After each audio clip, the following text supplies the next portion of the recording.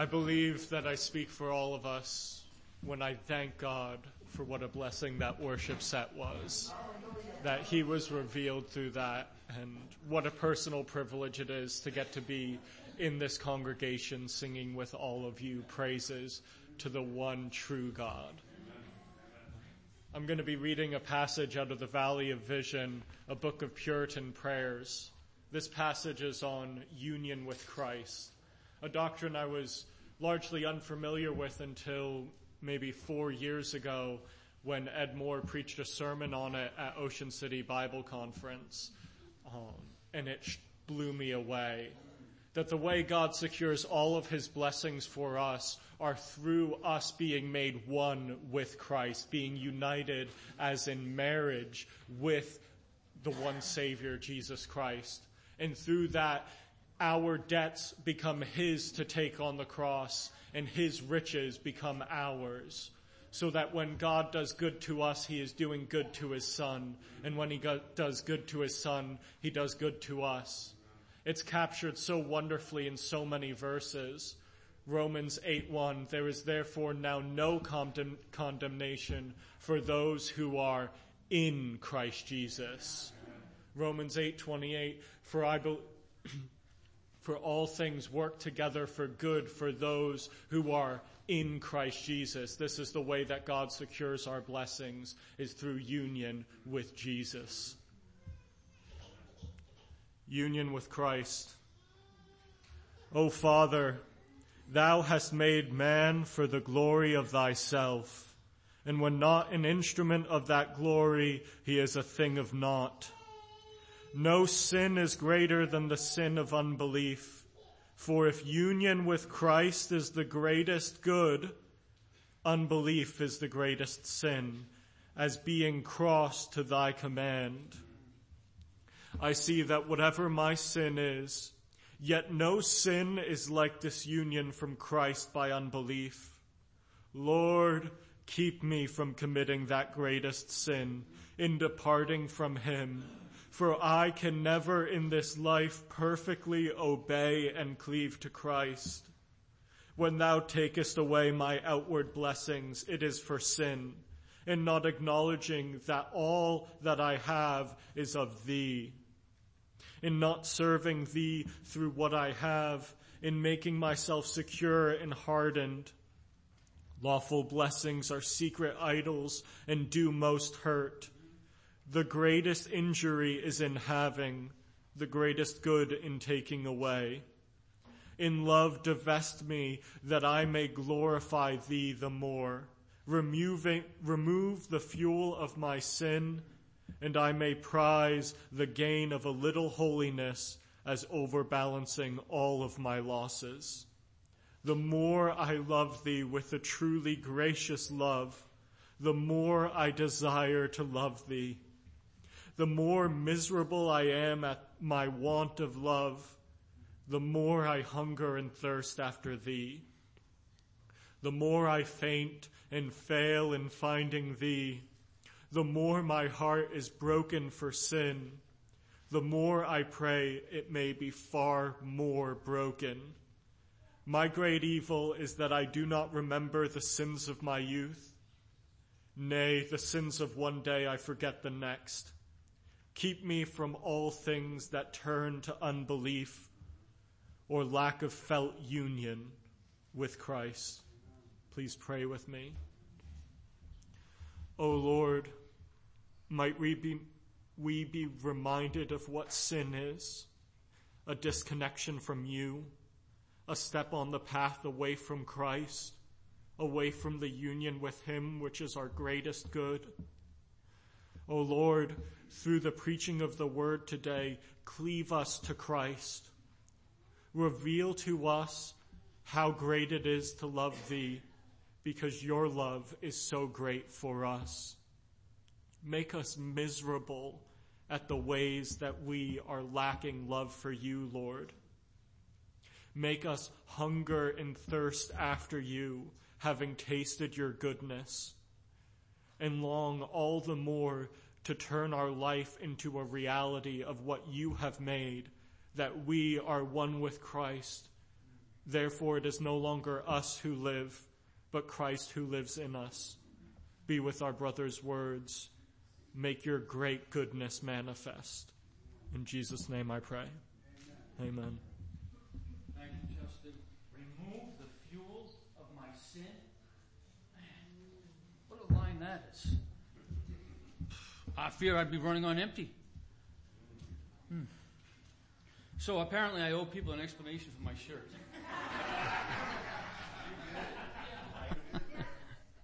Actually, I attended a users conference for the software that we use as our major cloud for our commerce at Pepsi.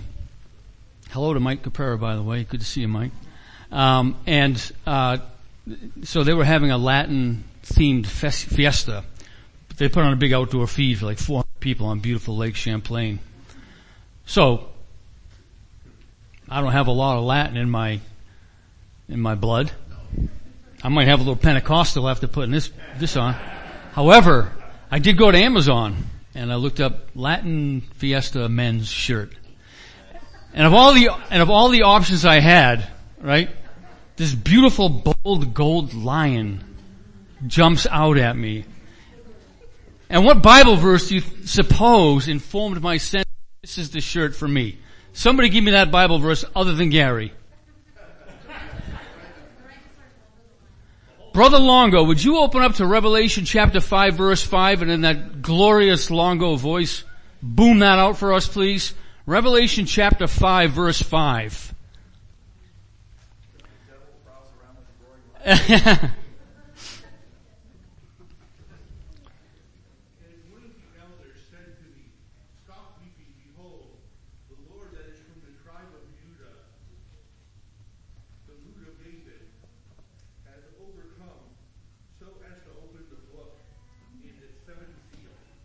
Amen. The Lion from the tribe of Judah, and in that whole scene, there was weeping because who was going to unroll the scroll? Who was going to unfold the salvation of God's plan?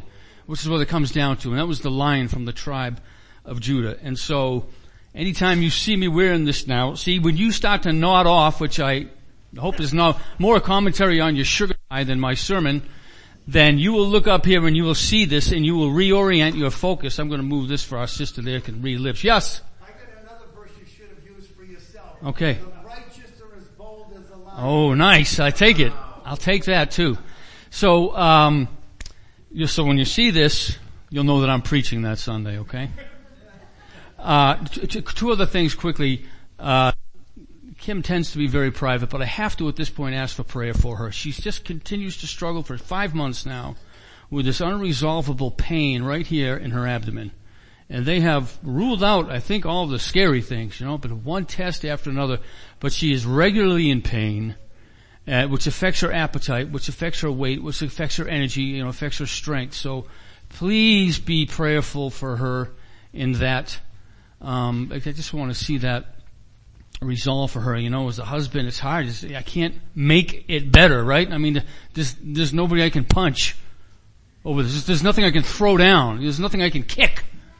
Nothing, right, with this, so it's hard to watch. And Kim suffers as well as anybody, in quiet and so.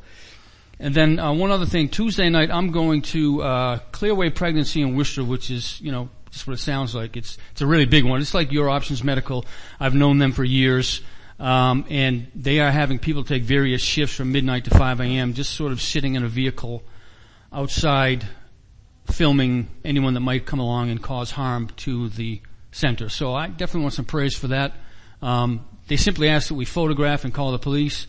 I'm not stupid. I will be armed, so I just hope that wouldn't become necessary, but that's a strange thing, right? Okay. So thank you for those prayers. So we come this week to John 17, part 1, a sermon, little mini-series I've titled Onederful, with a little play on that word there.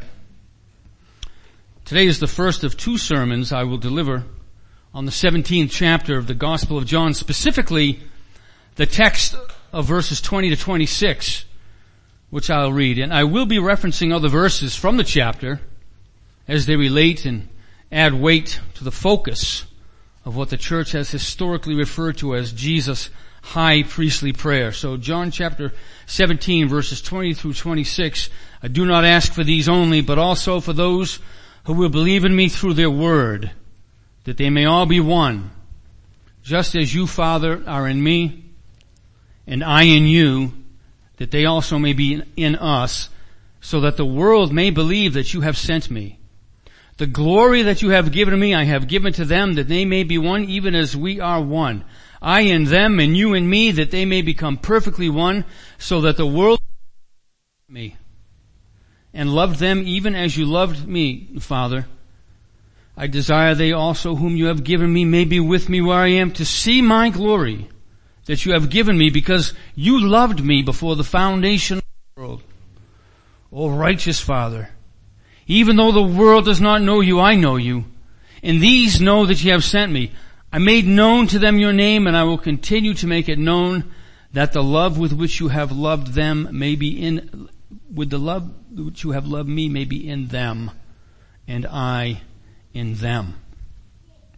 Now it's not uncommon for this text to be the basis of messages preached on the doctrine of unity within the body of Christ. And I would never deny the importance of that. The scriptures bear considerable witness to its necessity. However, unity does not communicate the depth of the richness of this oneness that Jesus is praying about. The term unity cannot accommodate the profundity of he who has seen me has seen the Father, as Jesus said to Philip. In this first sermon, I mean to prove the purpose of this prayer. What is going on in the mind and heart of Jesus, and why is he praying this prayer at this time, just a few hours before his arrest in the Kidron Valley, betrayed there by Judas, for whom this intercession was not intended, nor would it benefit him? My sincere hope is that you are included in Jesus' pleadings to his holy and righteous Father. Next week I will undertake to challenge you more specifically and personally as to whether the oneness Jesus prayed for is proving to be an answered prayer in our individual lives in the corporate body life of Sovereign Grace Chapel. In the same Gospel of John, the Holy Spirit, the Paraclete, is promised to mediate the presence and power and mission of Jesus. I cannot possibly do that, and I have prayed as always that the Spirit will do that very thing as we take Jesus at his promise, submitting to his word, whilst the Spirit exposes us to the sublime glory that Jesus and the Father shared before the foundation of the world. Jesus' determination in this prayer is that the God-revealing mission given by the Father to the Son, fulfilled by Jesus in his ministry, would continue in those whom Jesus sends until the return of Jesus to gather us to himself. What is the God-revealing mission, or the mission to reveal God? We discover that on either page 1 or page 2 of our Bibles, depending on the font size of your text and the volumes of occasionally helpful commentary notes that crowd the inspired options. Genesis chapter 1 verses 26 through 30, then God said, "Let us make man in our image, after our likeness, and let them have dominion over the fish of the sea, and over the birds of the heavens, and over the livestock, and over all the earth, and over every creeping thing that creeps on earth." So God created man in his own image. In the image of God created him. Male and female, he created them. And God blessed them, and God said to them, "Be fruitful and multiply and fill the earth and subdue it, and have dominion over the fish of the sea, and over the birds of the heavens, and over every living thing that moves on earth." Jesus is praying for that reality because it had not yet happened thousands of years into the program of God's rulership over his kingdom. Those of you who have attended our adult Old Testament survey on Sunday mornings, wherein we are studying one book of the Old Testament each week, recognize that phrase, God's rulership over his kingdom. It is the originating and regulating hermeneutic constituting the grand narrative of the entirety of Scripture. In other words, if you want to know what is going on in every jot and tittle of the Bible, you must know this first. God is revealing what we need to know about God and God's rulership over His kingdom. That is the big picture, or the main theme, or the gist of, or whatever other idiom works for you.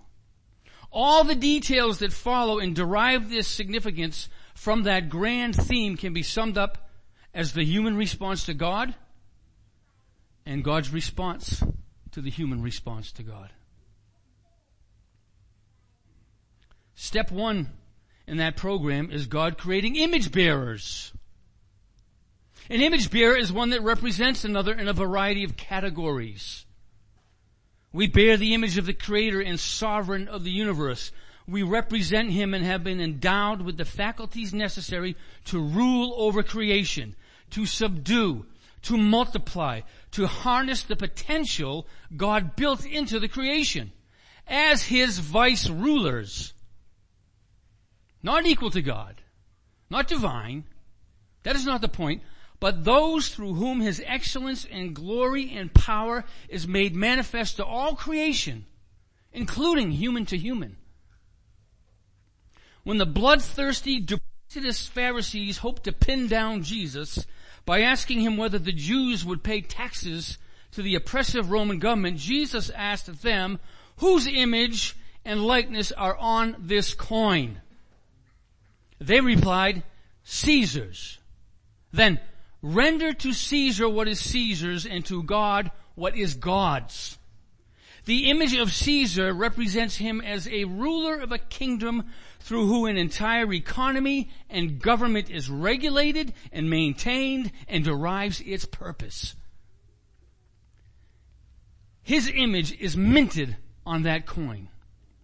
We are the minted currency on which the sovereignty of God is imprinted. We represent Him. We put into action His economy, His government, His rulership, strictly under His leadership and His lordship, with character and love and beauty.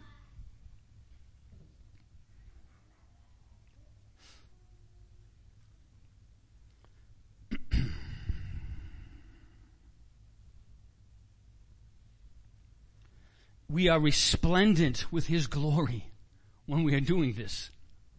When we are doing it. That is to say, humans are to proclaim, to reflect, and to reveal the glory of God in every sphere of existence. Sadly, humans fail that by page 6 of the Bible. Mirror, mirror of the soul. Who is Lord, should truth be told? My image I did form in thee, my glory to look back at me. When I would fix my holy eyes to see if you would sit and despise, the visage in the glass I see casts not a loving gaze at me.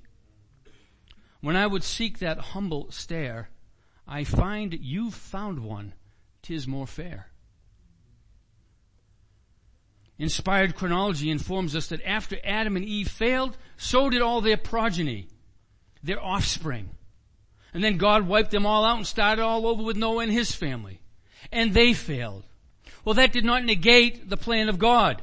He then made a people for His own special possession, the Israelites. He called Israel His son, His firstborn. Israel was called to be a light to the Gentiles, to the nations. That is, they were to image God. That was their calling.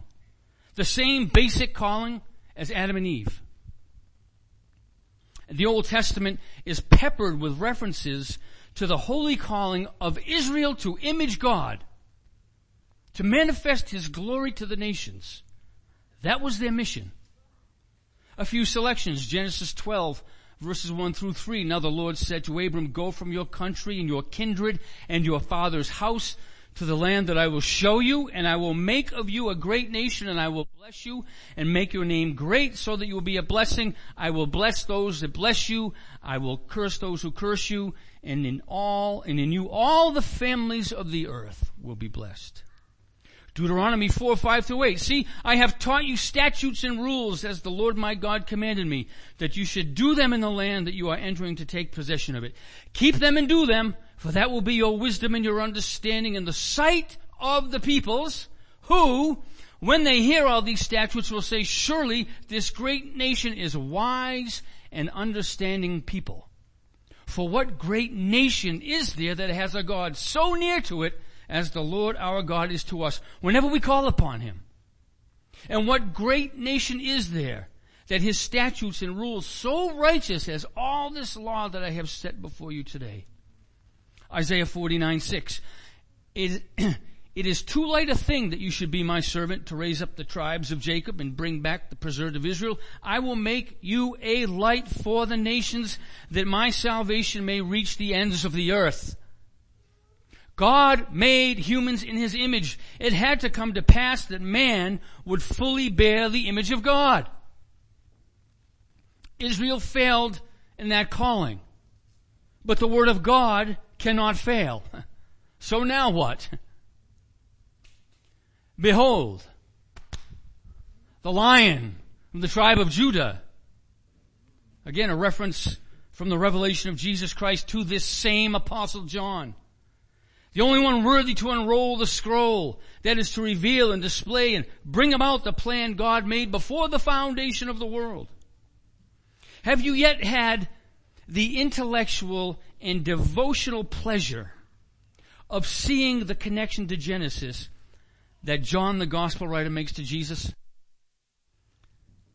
The prayer in John 17 is merely an interesting sidebar without that connection to Genesis. Check it out. John 1:1-5. In the beginning was the Word, and the Word was with God, and the Word was God. He was in the beginning with God. All things were made through him, and without him was not anything made that was made.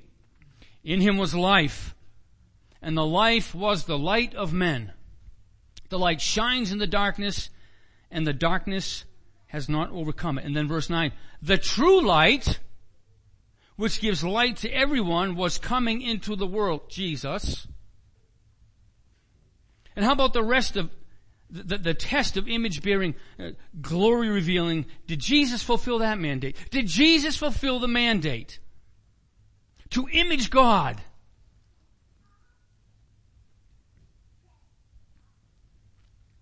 The Word became flesh and dwelt among us. And we have seen his glory, glory as of the only Son, sent from the Father, full of grace and truth. No one has ever seen God, the only God who's at the Father's side, Jesus. He has made him known. And there it is. Jesus makes God known. Tim Mackey of the Bible Project said, Jesus is the only human that ever succeeded in being human. He's the true image bearer. Other inspired authors of Scripture concur. Colossians 1:15-19. He is the image of the invisible God, the firstborn of all creation. For in him all the fullness of God was pleased to dwell. Hebrews 1. He is the radiance of the glory of God and the exact imprint of his nature. And therefore Jesus can say in this prayer, the glory that you have given me, I have given to them. Verse 22. I know you, and these know you have sent me. I made known to them your name and will make it known. Now, by now many of you who have studied the Scriptures for some years, or who have sat under God glorifying preaching and teaching, which you hear here at this church, know that in ancient thought, a name was more than just a name. A name was a linguistic device, a tool of language which conveyed information about the identity, the essence bearing the name. An angel of the Lord appeared to Joseph and instructed him to name the child Mary was bearing Yeshua, Jesus, for he shall save his people from their sins. Now that name Yeshua means Yahweh saves. Clothed in the name Jesus is the embodiment of God's loving kindness, his gracious, long-suffering rescue. And when Moses encountered God in the burning bush and asked God his name, God responded with, I am who I am, or in Hebrew, Ehyeh. I will be. He is the one who is. He is self-existent. He is non-contingent, which is to say, he is before all things and distinct from all things and self-identifying.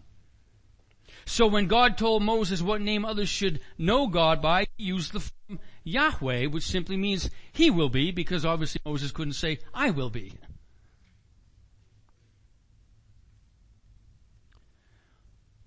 When Jesus said that he made known the Father's name to the 11 disciples, he was saying, I have completed the mission.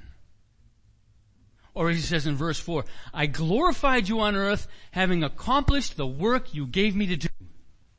That is what he also says in verse 26, and in verse 6, and in verse 7, and in verse 8, and in verse 12, where he says, I kept them in your name. And then in verse 14 and in verse 22, he says something to the same effect. Keeping them in your name and glorifying are conjoined twins of Jesus' mission to reveal the Father. For Jesus to keep them in the name of the Father was to continually shepherd them into the green pastures and still waters of God's presence. The rod and staff of God, leading them through the valley of the shadow of his own death.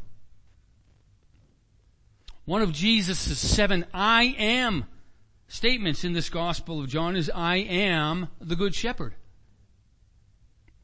And his I am statements are regarded by scholars to be an echo of the divine name God spoke at Exodus that I just quoted. Jesus revealing the divine nature, making God known and guarding his keep assigned to him through that revelation. Jesus said in verse 3, and this is eternal life, that they know you and Jesus whom you have sent. This is eternal life, that they may know you and Jesus whom you have sent. The importance of knowing both, given what the Jewish people knew about the oneness of God. The Hebrew Shema, Hear, O Israel, the Lord your God, the Lord is one. To hear this from Jesus was paradigm busting.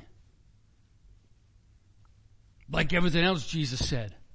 To a people who had rejected Jesus Christ and the whole mission that God called Israel to in the first place for.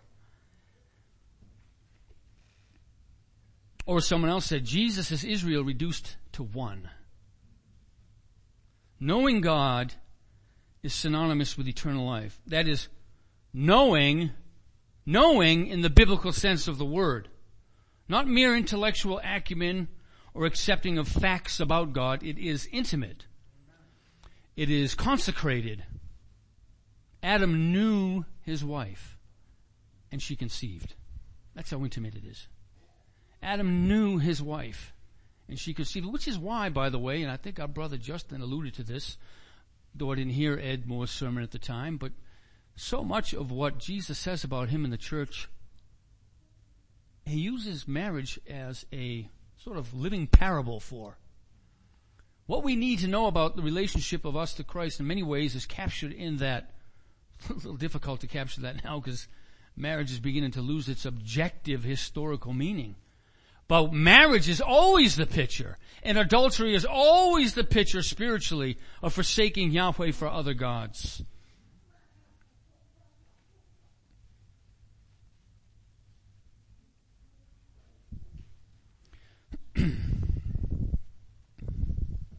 Some of you, actually it's a hallowed oneness. It's a hallowed oneness, this unity. So it's a hallowed oneness demonstrated in the lives of true followers by the obedience of faith. By the obedience of faith. Having eternal life which happens here and now, and which is demonstrated by us every day. We demonstrate and we begin to see more of this oneness, but this hallowed oneness that's demonstrated in the lives of true followers of Jesus by the obedience of faith, by acting what God would act like, by saying what God would say, by thinking what God would think about that thing. Little image bearers, us. Some of you may be thinking, as you read through this text, or have thought of it before, how can Jesus say he accomplished the work when he has not yet been crucified and raised up at this point of the gospel account? I thought that till I thought more. Think about Scripture. If you don't get it thinking about it, just keep thinking about it. And then keep thinking about it some more. And when you think you've thought it out thoroughly, think about what you thought and think about it a little more to make sure that what you thought in the first place makes sense. I'm sorry, there's no way you could lip read that. Unless you're a speed reader. How could we say that Jesus accomplished his work? I mean, this is a prayer a few hours before his passion. How can he have accomplished his work yet? His crucifixion, his brutal execution is proof, I submit, that he completed his image-bearing mission from God. His crucifixion is the proof that he completed his image-bearing mission. And why do I say that? In the 15th chapter of John, in the 18th verse, if the world hated me, it will hate you. And here in chapter 17 at verse 14, the world has hated them because they are not of the world. Sin-natured, sin-nurtured, unregenerate humans are, as Paul says, children of wrath, sons of disobedience. They are at enmity or hostile towards God. And since natural human hates God, he and she will express that hatred in a manner proportional with the degree to which a person bears witness to God or glorifies God. You see that, don't you? To the degree that we are like or unlike that which we profess to represent, and that our actions are consistent with that profession, to that same degree, we will evoke a response from those who either love or hate the thing or person we represent.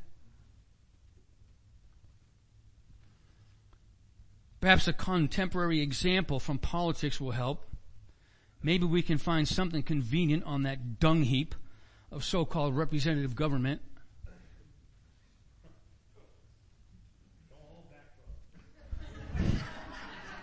It's the shirt. Put ye on the Lord Jesus Christ.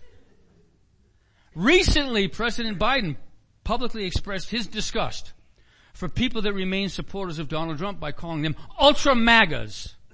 Ultra-MAGA. And he did so without a contempt. See, people in MAGA hats, right? MAGA, Make America Great Again. People in MAGA hats marketed by Donald Trump to convey his campaign theme for America represent Donald Trump. They are his image bearers, in effect. They want what he wants. They speak what he speaks. They say what he says. They point to what he's pointing to. Right? This is very common in politics. If you embody a particular belief system, if you are an incarnation of a particular philosophy, that is, if you represent in your person a particular idea, you become a very tangible target for those who oppose that idea or that philosophy. One cannot kill the pro-life philosophy, but it can attack a pro-life pregnancy center building, and it can attempt an assassination of a justice of the Supreme Court of the United States. One cannot kill the concept of racial equality, try as they may. But one can kill Martin Luther King Jr., who personified the idea in his person of racial equality, you see. Jesus now is the Word. He's the Logos, become flesh. He is the incarnation of the wisdom, of the language, of the logic of God. And sinful man cannot bear that. Jesus had to die. And the fact that he had to die in the most brutal form of perfected cruelty says something about just how absolutely he imaged God. How he represented God and God's rulership of his kingdom. That's why Jesus was put to death. Of course, in the plan of God to bring about the reconciliation of his people. But we see that from sort of both angles. Jesus perfectly imaged God, and therefore he had to die. In the same way that the serpent sought and did succeed in bringing about the beginning of the death of Adam and Eve. Scripture says the day you eat of it, in dying you will die, where the dying process set in.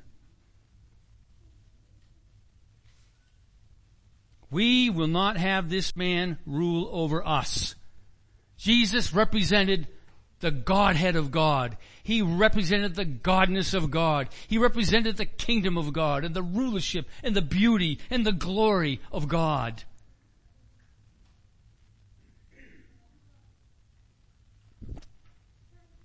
For depraved humanity, God's glory deserves only death.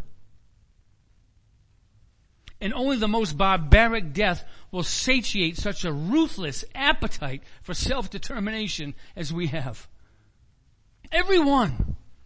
Doesn't matter if you're a crystal clear, obvious sinner with all the obvious sins that obvious people obviously see that you're doing. You may look like you live a pretty good life on the outside. But you hate God in your unregenerate state. No matter what else lovely may be said about you, and there's some lovely sinners. There's no need to put up in nicer words. Every human ever born, except Jesus, upon being informed that God goes by the name I am, replies, no, that's not possible because I am.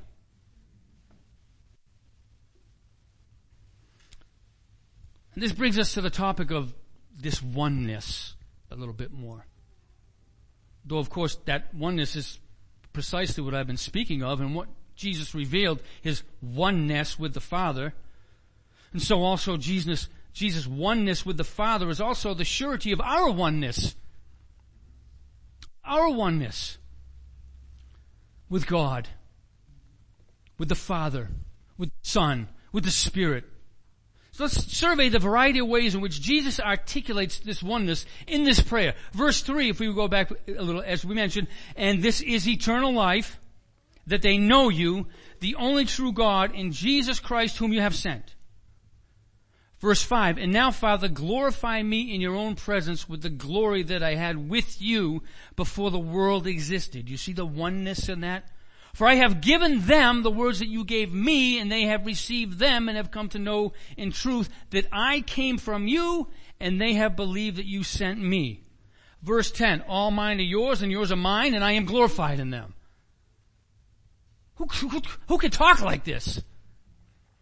Verse 11, that they may be one even as we are one.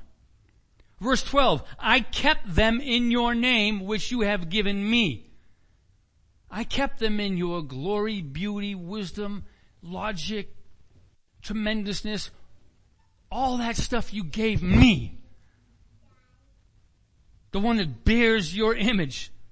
Verse 21, that they may all be one, just as you, Father, are in me and I in you.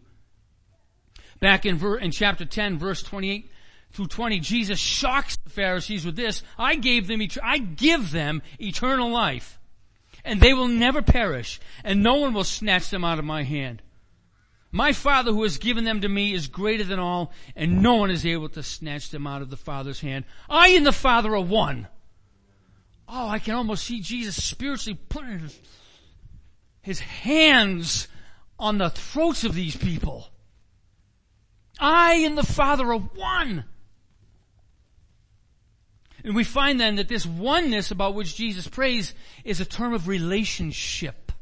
It is a relationship term. A relationship in which the purposes and priorities and virtue and holiness are held in common as a result of the intimacy of the persons involved.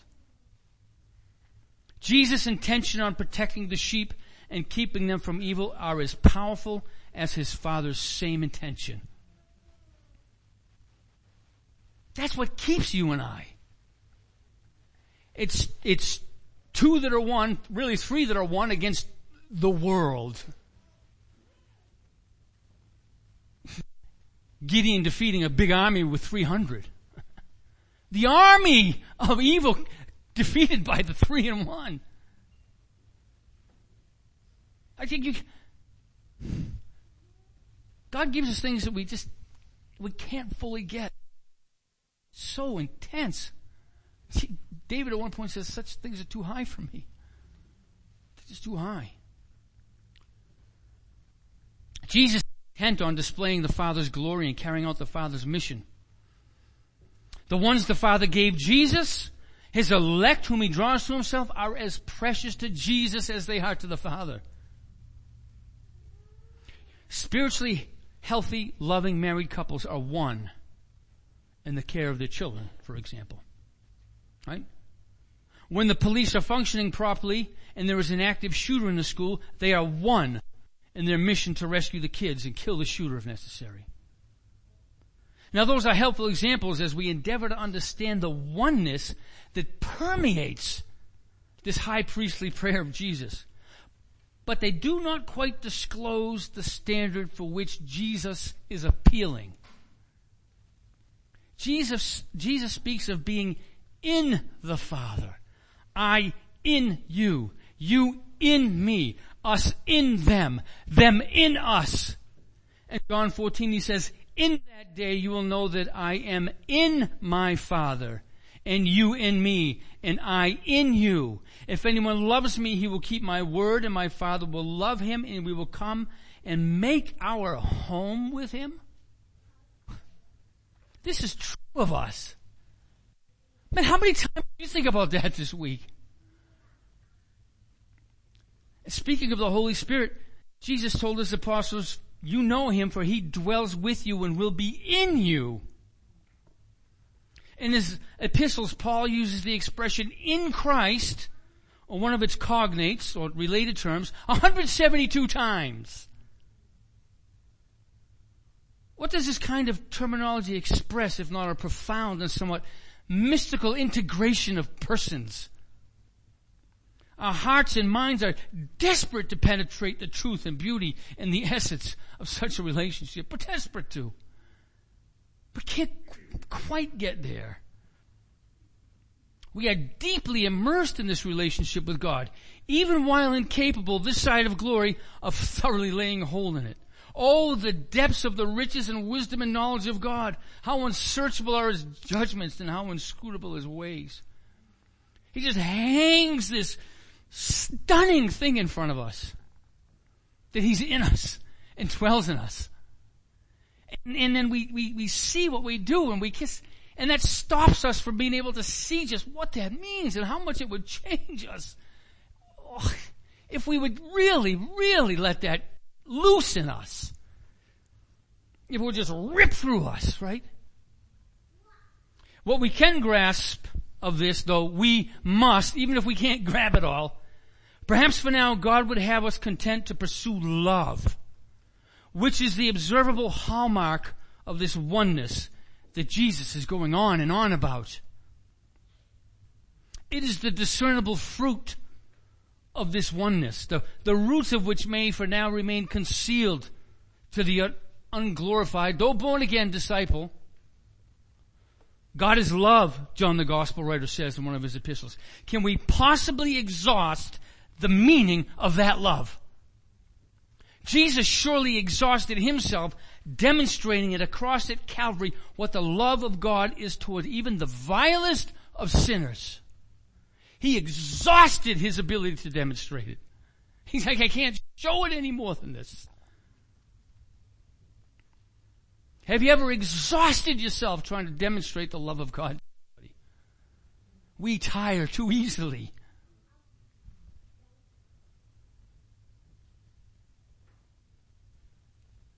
The old hymn, what wondrous love is this, O my soul, what wondrous love is this, O my soul. What wondrous love is this that caused the Lord of bliss to bear the dreadful curse for my soul, to bear the dreadful curse for my soul.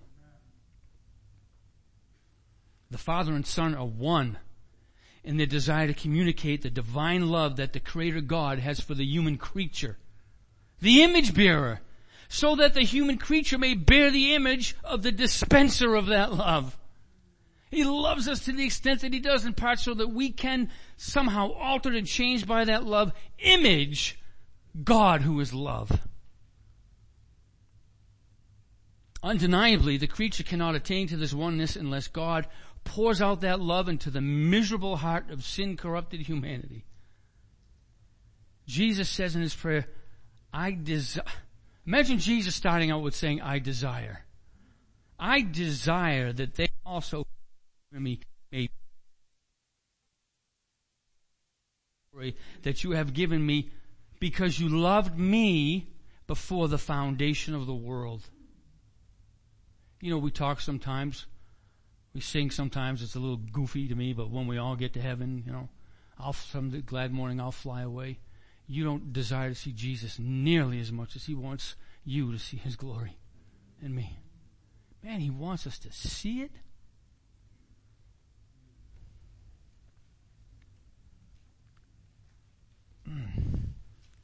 Father, let them see how much you love me by letting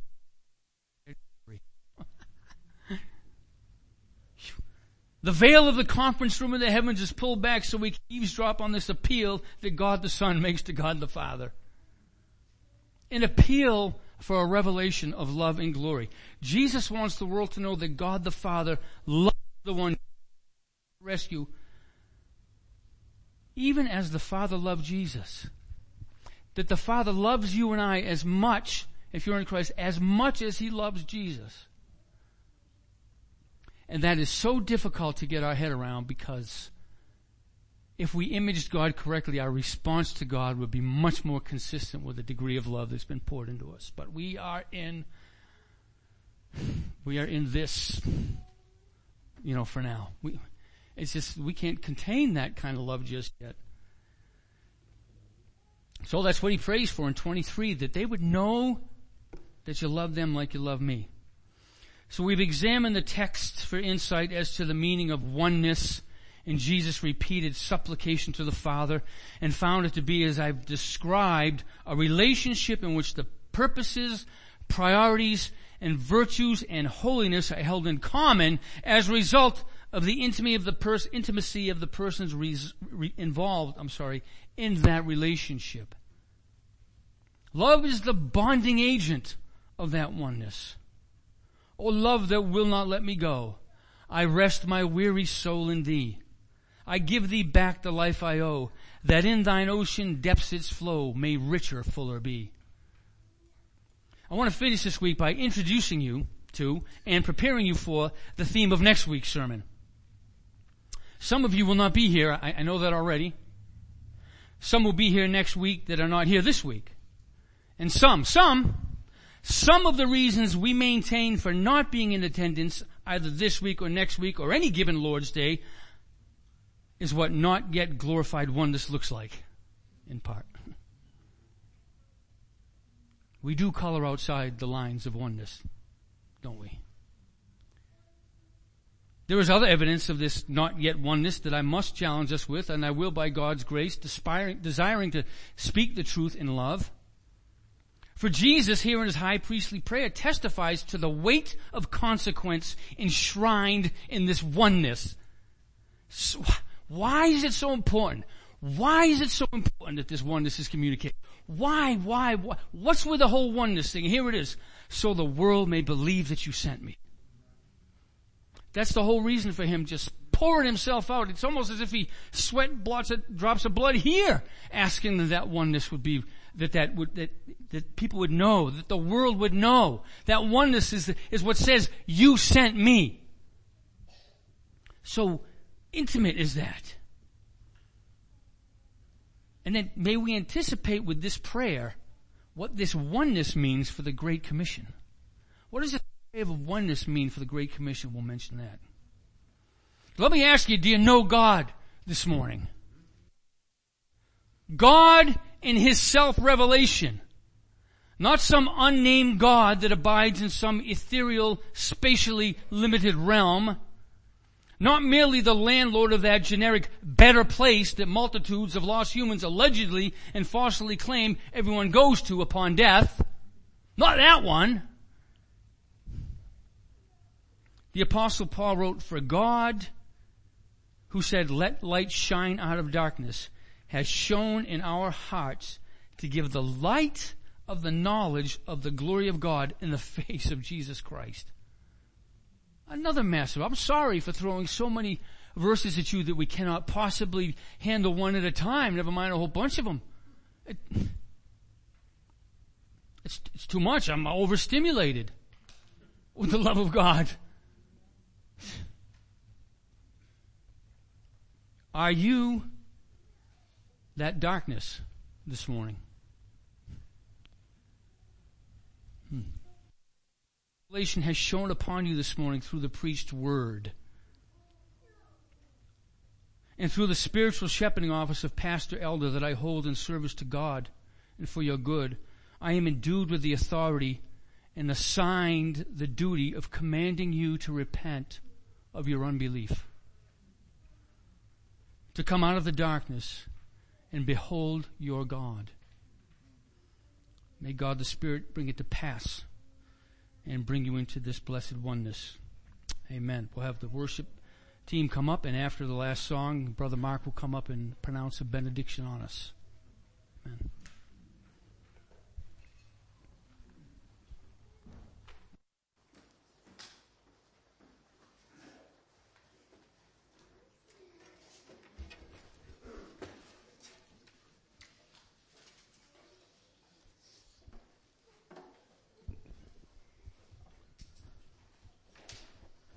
All right, well, I would invite you to stand as we close our service.